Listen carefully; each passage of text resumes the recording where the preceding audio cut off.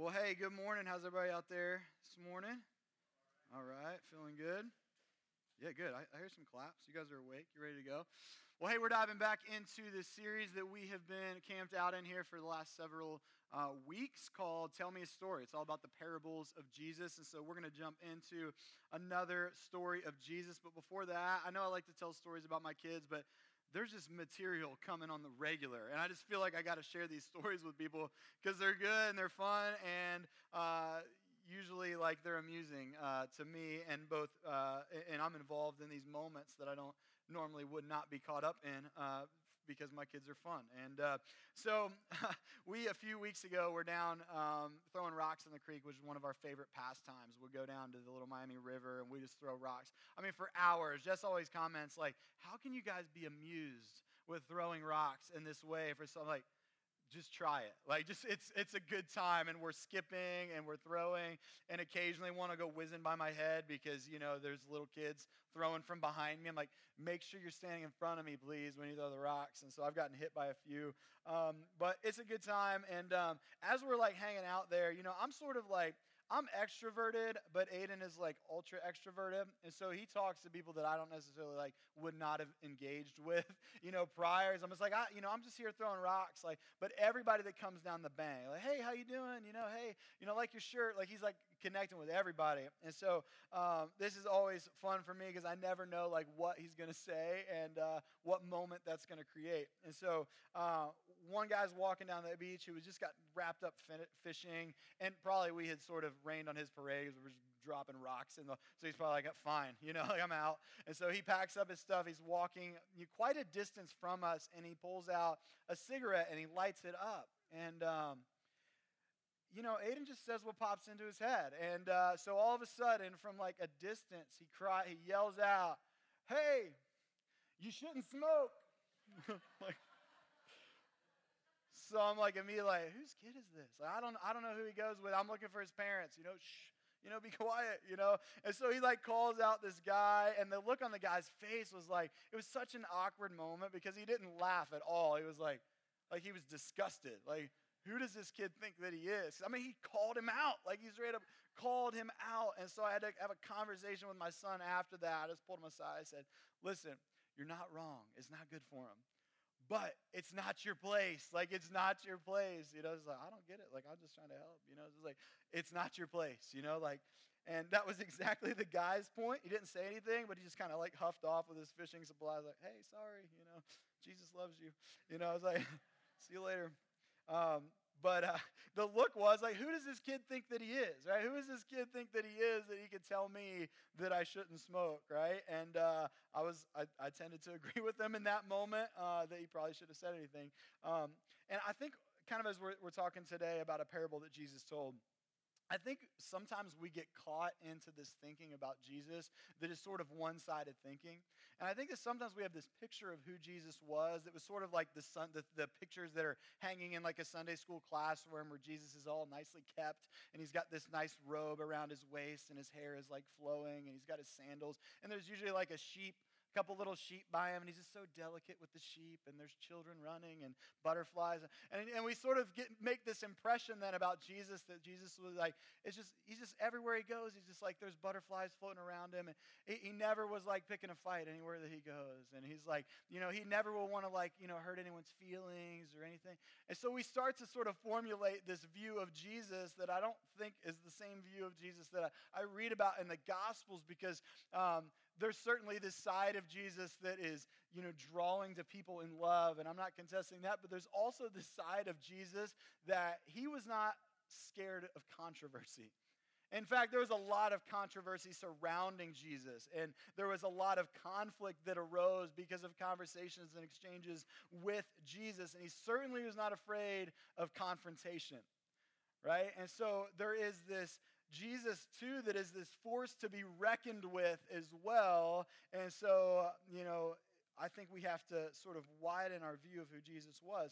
And as we talk about that, I have to set you up with that, because that's the Jesus you're about to see in these next couple moments as we talk today. And really, it's this Jesus that was willing to call out things that were not in line with the will of God, that were off base, especially when it was righteous people that were carrying out these things. Jesus was quick to condemn and quick to call out the things that those that claimed to follow God and really cared about the things of God were doing that were not aligned with that. And so Jesus would have no problem calling that out. And one of the groups that he ran into over and over again that tensions were continuing to ratchet up with were the religious rulers of the day. Really, the religious establishment of the day was the one that Jesus was constantly. It wasn't the sinners, right? It wasn't those that were just completely rejecting God. It was those that claimed to follow the things of God that did not actually live out the things of God. That he was constantly butting heads, and he had no problem calling them out and confronting those things. And so the story that we're going to hear today is really this epic call out of the religious establishment in this moment that they had with Jesus. Prior to that, we see this story that unfolds where Jesus goes into, and maybe you heard this. This is not, by the way, the pictures that we have hanging in our Sunday school classrooms is Jesus in the temple. Right? Because this is that other side of Jesus, that he is upset about something, he's ready to confront something, and that he is a force to be reckoned with when he steps into the temple. And what's happening is there's all these unauthorized things happening, and these things that are displeasing to God. And a lot of the religious leaders are using the temple and the temple system for personal gain. They're overcharging for sacrifices and things like that. So they're making it this means for profit. And so Jesus just goes in there, and you can picture this picture of Jesus turning over tables and driving out with whips the religious leaders and those that were carrying out these things. And so this is not the picture that we have hanging in our Sunday school classroom, right? But it is who Jesus is, and it's a Jesus who is not afraid to stand up in the name of justice. And so we see this. And so as he does this, of course, they're not so happy about being called out, right? And so the tension continues to ratchet up between Jesus and the religious leaders. And they come to him at a moment when he's teaching, and they sort of interrupt his message to say this to him. They say, and they entered the temple, the chief priests and the elders of the people came up to him as he was teaching. They said, "By what authority are you doing these things, and who gave you this authority?" In other words, who do you think that you are talking to us this way? Who do you think you are treating us this way? What authority do you have? It's the wrong person to ask that question to. And what he begins, rather than simply answering the question, he tells a parable, as he often does. And so he tells this story that we're about to dig into here in just a little bit. And as we read this parable, I want you to think about that this parable has a specific audience, right? It's a specific target, but in a wider way, there's principles that apply to us as those who have been entrusted with the things of God in our time, okay? So let's look at that parable, and we're in verse 21, and we're going to start. So Matthew 21, starting in verse 33, I'm going to read that parable to you. It says this, and Jesus had already told a couple parables after his authority was challenged, and so then he tells another one. It says, "Here another parable. There was a master of a house who planted a vineyard and put a fence around it and dug a winepress in it and built a tower and leased it to tenants. And he went into another country. When the season for fruit drew near, he sent his servants to the tenants to get the fruit. And the tenants took his servants and beat one, killed another, and stoned another. Again, he sent other servants, more than the first, and they did the same thing to them. Finally, he sent his son, saying, 'They will respect my son.' But when the tenants saw the son, they said to themselves, 'This is the heir. Come, let us kill him, and we can have his inheritance.' And they took him, and they threw him out of the vineyard, and they killed him. When therefore the owner of the vineyard comes, what will he do to those tenants?" They said to him, "He will put those wretches to a miserable death and let out the vineyard to other tenants who will give him the fruits in their season." So they said that. Jesus said to them, "Have you never read the scriptures? The stone that the builders rejected has become the cornerstone, and this was the Lord's doing, and it is marvelous in our eyes. Therefore, I tell you, the kingdom of God will be taken away from you and given to a people producing its fruits. And the one who falls on this stone will be broken to pieces, and when it falls on anyone, it will crush him." When the chief priests and the Pharisees heard this parable, they wisely perceived that he was speaking about them. And although they were seeking to arrest him, they feared the crowds because they held him to be a prophet. Though they wanted to respond, they feared him because he was a force to be reckoned with. And they knew that, they perceived wisely that he was speaking about them. And so some things, just as we get started here into this parable, that we have to be aware of. There's some key things going on here, some key players. The first is the vineyard owner. And the vineyard owner in this parallel is the main character of all of these stories, and that is God. So God is the vineyard owner. So the vineyard owner entrusts his field, which is really the kingdom or the gospel or the message of God, the things of God, to the tenants. And those tenants would have been, in the Old Testament, the kingdom was entrusted to the nation of Israel, became the channel through which God would work and his goodness would flow. And so the tenants in the Old Testament were the nation of Israel, was really culminated to this religious system that the Pharisees and the teachers of law were at the head of. And so the tenants really were, in this parable, it was the Pharisees and the teachers of law that he was speaking about. And then the servants were the messengers of God that were sent to the nation of Israel, or the people of God, to bring the message of God. And they ultimately rejected over and over again these people. And then the son we see here, does anybody know who the son is? Jesus. Okay, good. We're just following. It's okay to answer that. That's the right answer. It's like, wait, maybe it's a trick. I don't know. I don't want to step into it. And so Jesus is actually prophetically speaking about himself here, and he's doing the ultimate call out through the vehicle of story, which is, it just amuses me that Jesus uses story to he could have just blatantly, and other times he did call them out, but instead they ask the question, well, by what authority do you do these things? And he's like, let me tell you a story. And then it sort of backs them into this moment where they realize, wait, he just totally called us out, and here we are. So here's 3 ways that he calls out the Pharisees. But again, as we think about this, the tenants, who would be the tenants following the Pharisees, and really now in our day? I think we could argue that that's those that God has entrusted with the kingdom today, which is the people of God, which is the church, which is why these principles matter to us too as we think about them here and now. And so here's the charges that were first offered to them that I think we have to consider as the people of God in our time. Charge number 1 is this: you approach God with hostility instead of humility. And so there's I don't know if you guys can see it, but there's some bug that's flying around. I promise it's happening. It says, when the season for fruit drew near, he sent the servants, right, to the tenants. And what did they do to those servants? They beat one, they killed another, they stoned another. And again, he sent other servants more than the first, and they did the same thing to them. And so there's this obvious hostility that exists between the tenants, those that were entrusted with the things of God, and the messengers of God. And there's this resistance happening.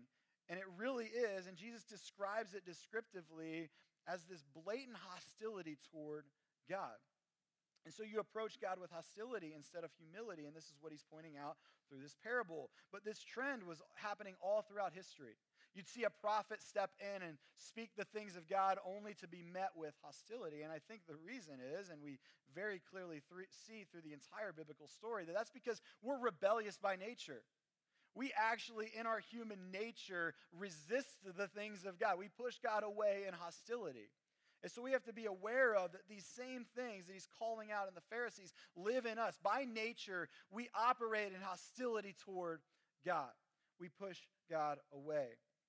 And so we see this trend happening all throughout history. Jesus recounts it, how they treated the prophets. And then God says, and we can see this story unfolding even as we read it, right? Then I will send my son. Surely they'll respect my son. And we're all sitting there no, don't send your son. Because we know what's going to happen to the son. The same thing that happened to the servants is going to happen to the son. And sure enough, they don't respect the son. Instead, they say, we're going to take his inheritance, we're going to kill him and cast him out and kill him as well. And that's what they do.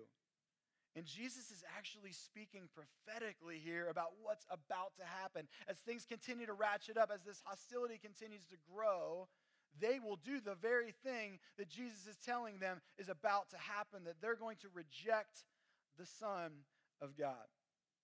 There's 3 reasons, according to J. Warner Wallace, why someone might be hostile to a truth claim or hostile to God in some way. And he's a cold case detective. He's written some great books, a lot that I recommend to people. And he kind of speaks through this cold case detective kind of lens. And so he kind of helps to explain things, I think, in a way that's really tangible. And he says one of the reasons why people might reject something as true is there's 3 reasons. Or reject someone is there's a rational reason for it. Number one, we might reject the truth claim because it doesn't add up. It doesn't make sense. We're like, no, forget that. That doesn't really, that doesn't equate for us. It doesn't make sense. The evidence isn't there to support that truth claim. So rationally, we just miss it, right? So his point is, and there's 2 other ones, but his point is that the majority of rejection of God does not exist in that category. It's not irrational, like we're thinking about, okay, yeah, let me look at the evidence for the resurrection, and now, it doesn't add up. It doesn't equate. The evidence traces in a very clear direction. The second 2 categories is the categories he says most people dismiss God, reject God, or show hostility toward God. The second is an emotional reason. And the emotional reason might be, okay, I've encountered somebody that has claimed to represent Jesus, and they misrepresented him, and now I equate them to be what Jesus was. And so emotionally, I reject the person of Jesus. Even if it's not all accurate, it's this emotional reason for rejecting Jesus. Or maybe something difficult happened in your story, and you just feel this hostility building toward God because he didn't answer a prayer in a way that you would have had him answer a prayer, or you felt abandoned in some way. So these are emotional reasons that often people push away from God. They have some sort of emotional reason. The third is, and this is the one that he talks about as most common, is there's a volitional reason that we are hostile toward God. In other words, in our will, we just don't want to accept the things of God. We don't want it because we don't want somebody else outside of us to have authority over our lives. And so as humans, we often volitionally reject and show hostility toward God. And I think this is helpful for me to think about the stubborn tendencies that we often have toward God. No, you guys are stubborn. I'm definitely, I'm a little bit stubborn. I can be stubborn. And we're born stubborn against God. One of the words that was often used to describe this stubbornness of will in the Old Testament, if you want some just Old Testament trash talk, to use on your friends, like here's a good word that they use all the time in the Old Testament. It's not what you wanted to be called. And it was the word stiff-necked. You ever heard this word stiff-necked? Like, that's a good one to use. Like if somebody's being stubborn, be like, you're just stiff-necked. You don't want to hear nothing, bro. Like, I don't know what to tell you, but you're a stiff-necked, stubborn individual. And nobody wants to be called that, right? But we see this being pointed out about people as they're resistant toward God. And the idea was that, back in the Old Testament day and the New Testament day, oxes were a lot of times used as transport vehicles. They would transport these carts, and some oxes just weren't having it when they got put in that yoke, and so they would just stiffen up their neck. They're like, no, I'm not going anywhere. Like, I'm not going the way you want me to go. And so they would have this experience, and they're like, oh, I know what he's talking about when he's calling us stiff-necked. He's calling us stubborn as an ox, right? We're too stubborn. And so this was this refusing to be steered in any specific direction. And this was the language that was often used for people as they opposed God. And the apostle Stephen later, after what Jesus said was going to happen, which was he was going to be killed, he was going to be handed over, and we know that he raised to new life, giving us the opportunity to have a relationship with God. After all that happened, then there was still this gospel being proclaimed about what had just happened with Jesus to even the religious leaders, and there was this ongoing resistance and hostility still happening as the church was being built in the book of Acts. And so this guy named Stephen, he preached this message that was one of the most compelling messages you could read, but it was not a seeker-sensitive kind of a message. And at the end of it, this is kind of his closing remarks. He uses this language. He says, you stiff-necked people. Okay? And not usually you try to win over your audience, but let me just put it. You stiff-necked people, your hearts and ears are still uncircumcised. You are just like your ancestors. You always resist the Holy Spirit. Was there ever a prophet your ancestors did not persecute? They even killed those who predicted the coming of the righteous one. And now you have betrayed and murdered him. You who have received the law that was given through angels, but you have not obeyed it. You have not obeyed it. You have not followed through on what God gave you. And so you're a stiff-necked group of people.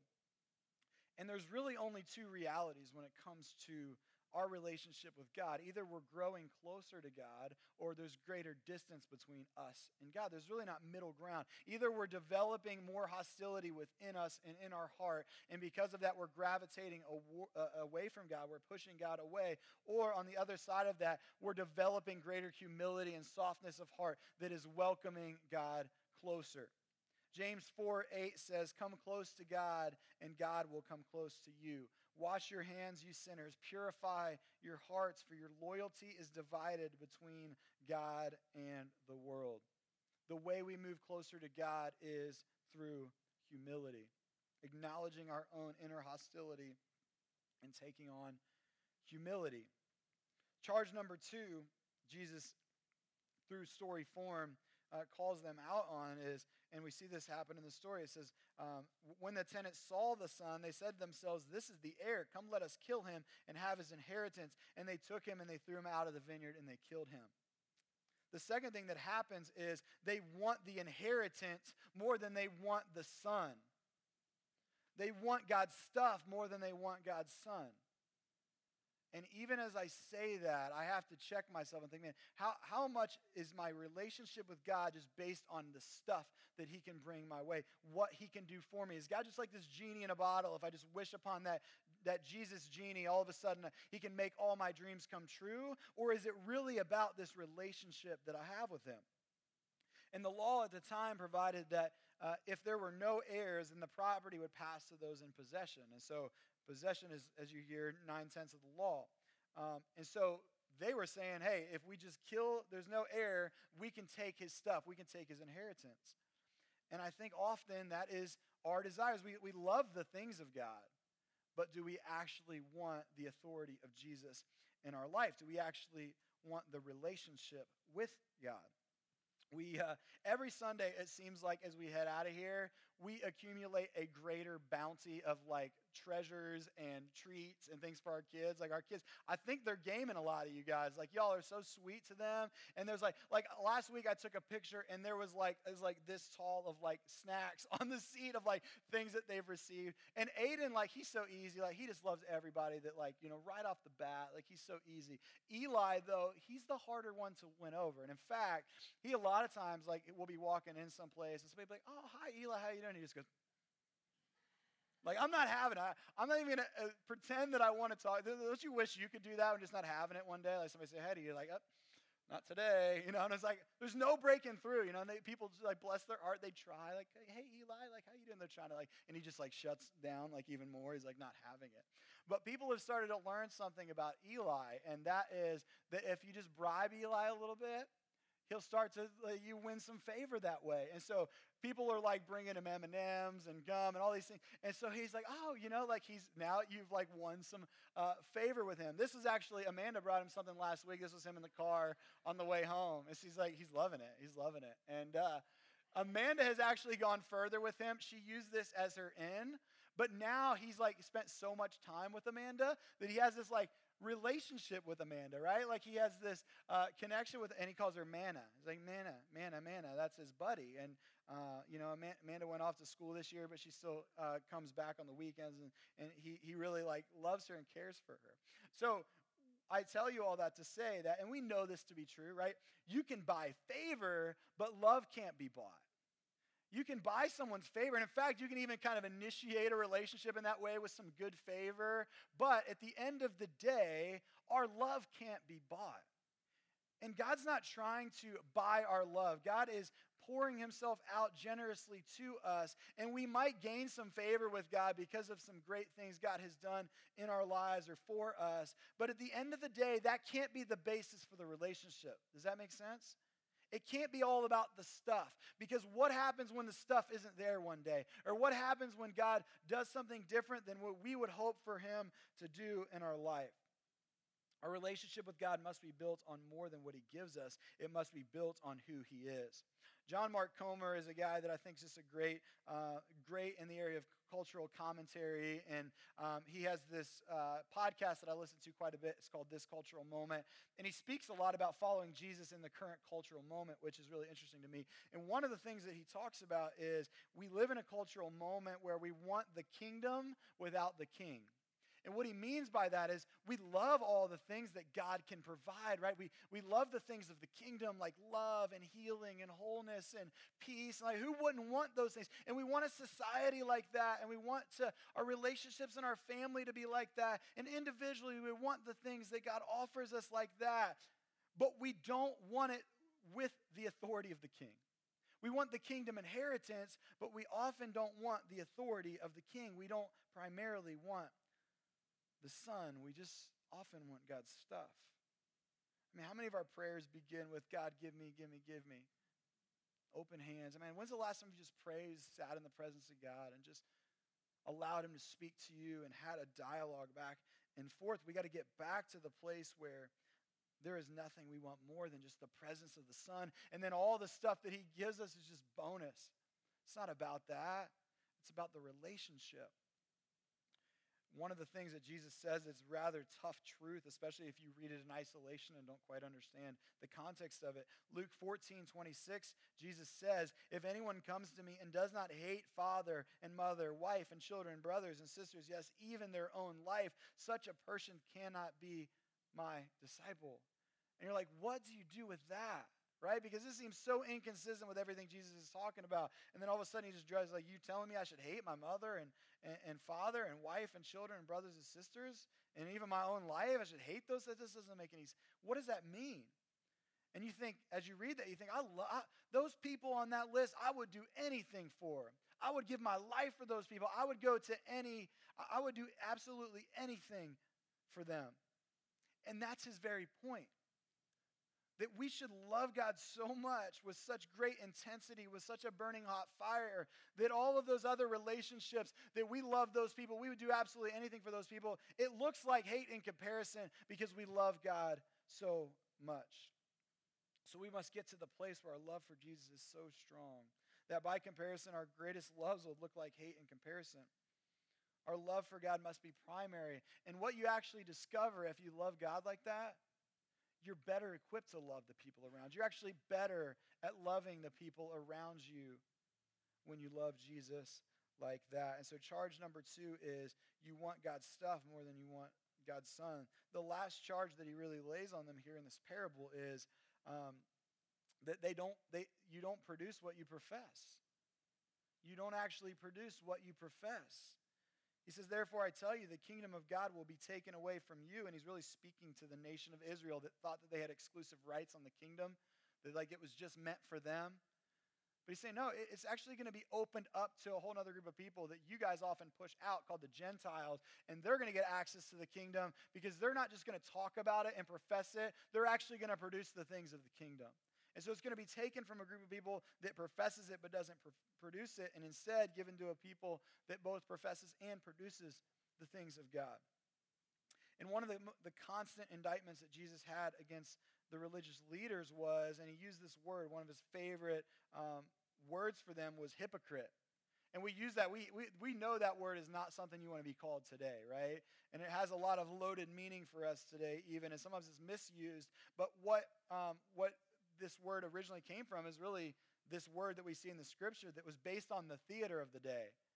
And so it was really based on actors of the day. And so what Jesus was saying is when he called them hypocrites, it was like he was saying, bravo, good job. You're doing good at job as an actor.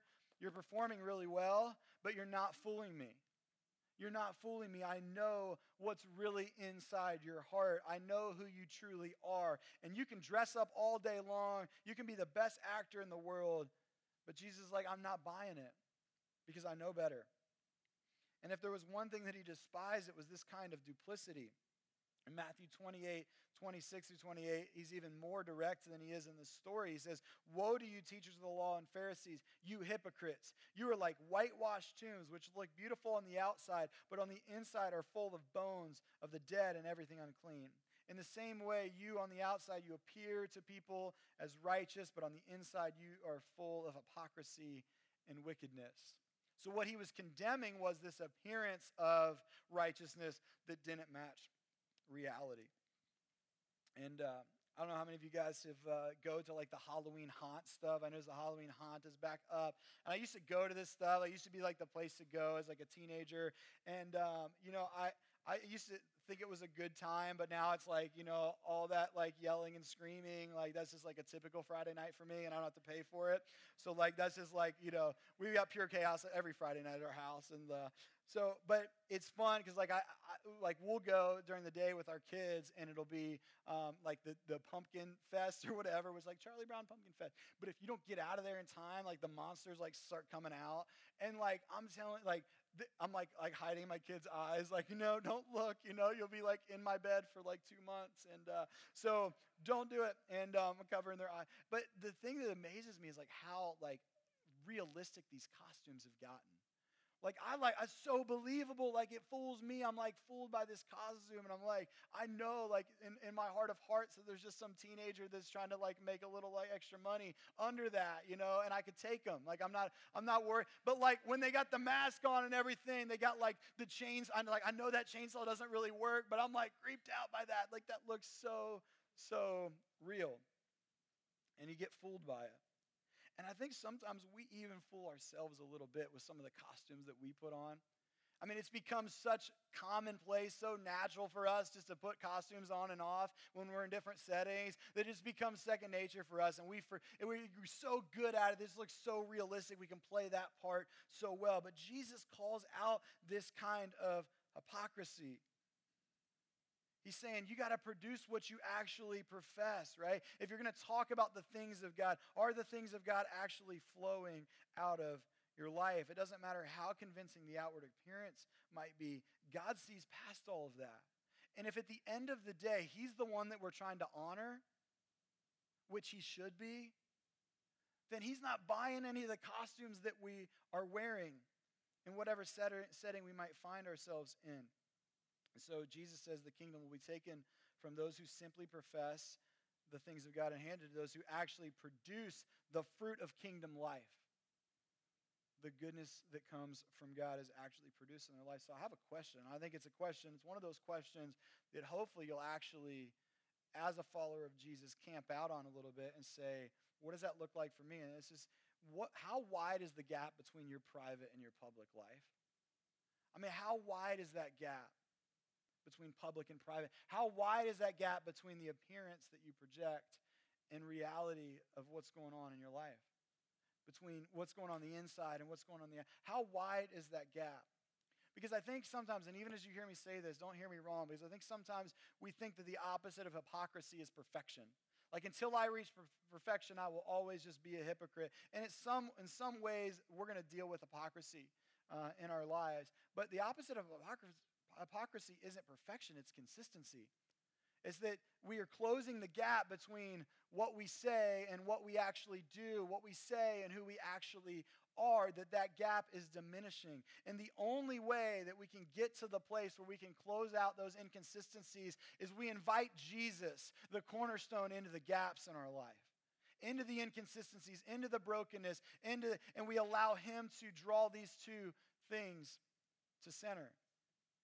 And so I just have to think about this, and as I was reading through this text, these are the questions that I was wrestling through this week, and that is, does my life and lips tell the same story?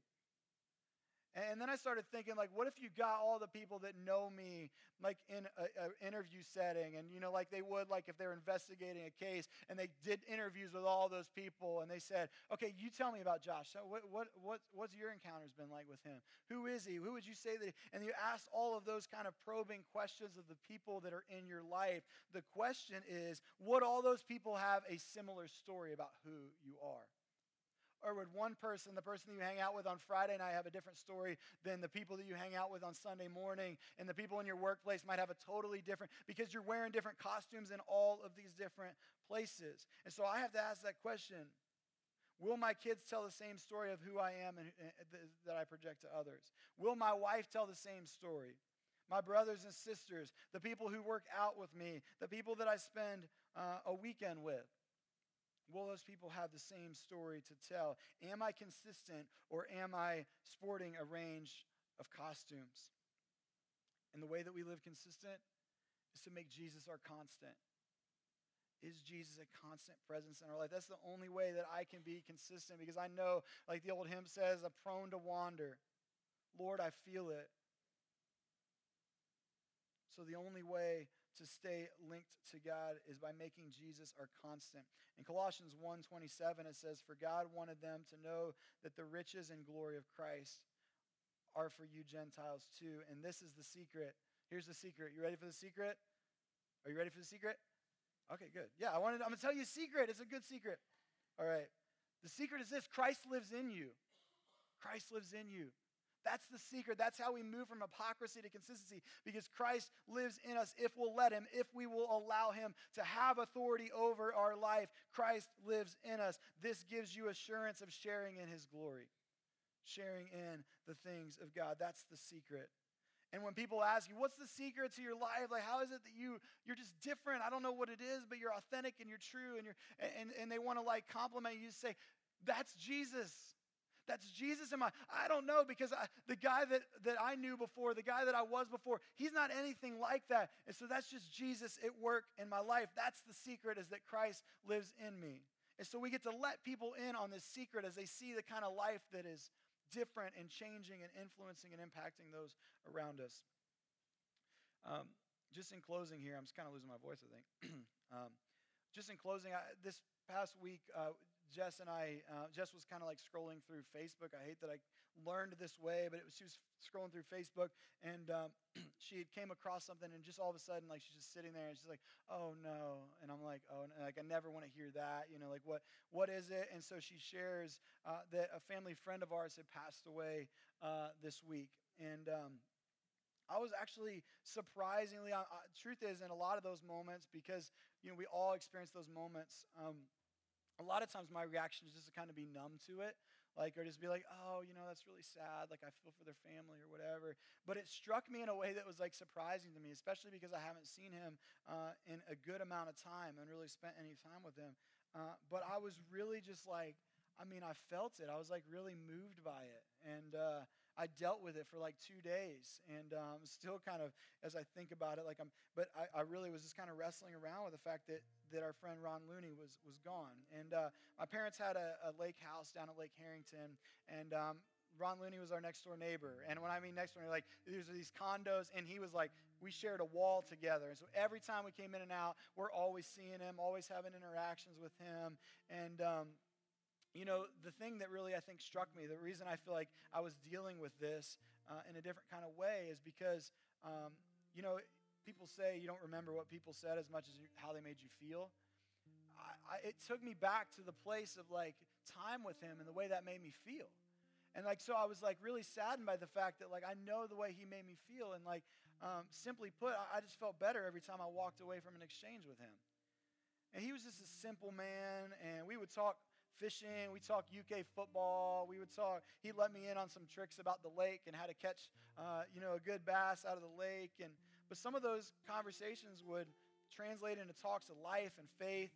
A lot of those conversations were short and just in passing, but many times we lingered much longer, and we spoke for a while. And the thing that I never felt like he was in a rush. Like, he would have talked to me as long as I wanted to talk to him, and just, pull up a chair right there on the porch that we kind of shared together, and just have a good conversation. And he never really wanted to talk about himself either. He always wanted to know what's going on with your family and how are you doing, and all these kinds of things. And the truth is, I was a college student, and every weekend I was like driving up there with a group of my buddies, and we were like hanging out at the lake house, which a lot of older people in this complex, that's not the thing that most of them wanted, was a bunch of college students like coming in and hanging out, especially the guy that shares a wall with us. And I feel like we were mostly respectful, but we certainly weren't quiet. And he never like complained that I'm aware of. Like, he never was like passive aggressive toward me, or like he should have been. And some of the other people, I could tell, they're like, "Oh, here we go." Like I could tell that they weren't having it, that we were there all the time. But instead, he always received each of my friends with a generous smile and a firm handshake, and wanted to know about their stories just the same way he wanted to know about mine. And when Jess and I started dating, he was always so eager just to hear about us, how we were doing, and he welcomed her the same way that he welcomed me. And after I graduated, my parents sold the lake condo. I really didn't keep up a whole lot. You know how it is. And Ron Looney, eventually he moved to Florida, and he had this small window of my life that I remember. And in those brief years that our lives overlapped, I'm just saying he left a lasting mark on me. And after a long battle with throat cancer, he went home to be with Jesus this past week. And as I was like sharing all these things with Jess about how I missed him and how he just like, I always just felt peaceful around him and I always felt like he was just this warm presence. She was like, you know what's interesting? And what really struck her was that as she read through all the comments online, it was a lot of the same stuff I was saying.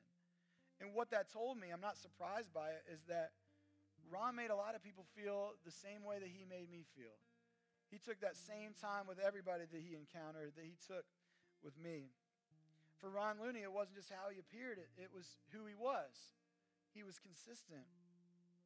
I love what his wife had to say about him. She said, I never thought I'd find a man with so much strength and feeling, a man with such integrity and goodness in his heart. He was truly a rare and priceless work of art. I realized he might not have been as perfect as I saw him, yet in my eyes and in my heart, there was no one else on earth more genuine and precious than my perfect partner, my best friend, and the sweetest love anyone has ever known. I thank God for placing you in my life. I will cherish my memories of our life together. He was just consistent. And I believe he was consistent because to Ron, Christ was a constant in his life. We had many conversations about it. And I just got to hope that one day the same could be said for me. I would be grateful. I may not live perfectly, but I hope I can live consistently by keeping Christ as a constant. I pray that I can honor God in what people see and what they don't see. I have a long way to go, I'll admit, but if Christ is the cornerstone of my life, I have all that I need to produce the things of God in my life, not because of who I am, but because God sent his son to people undeserving, people like me, who reject God and push God away. He sent his son, not because we deserve it. So to address that first question that the Pharisees raised, who does this guy think that he is? I'll tell you who he is. He's the healer of the most deeply broken. He is the freedom for the prisoner. He is the savior of the most wretched sinner. He is the one who always has and always will be. He's the one that doesn't have a birthday. He is the one that was ridiculed and rejected, but not deterred. He was the one who suffered, yet remained unshaken. He is the one who swallowed up death in victory. He is the precious cornerstone. Who is he to you? Let's pray. God, thank you for being a constant and being accessible to us. And though, God, you knew how that story would unfold, you sent your son anyway. And though Jesus knew what he was signing up for, he became the ransom for each of us anyway. Though he knew he would be rejected, though he knew he would be cast out, though he knew he would be spit upon and mocked, he came anyway. And he gave his life for us. God, we just want to lift our hearts in gratitude. We want to praise you for who you are. We want to love you with greater intensity. We want to come before you with greater humility. And God, we ask that as we do that, God, that you would allow us to be a consistent example of who Jesus is. We know we won't be perfect this side of heaven, God, but would you allow us to be consistent in how we demonstrate who you are to the world? We pray this in Jesus' name. Amen.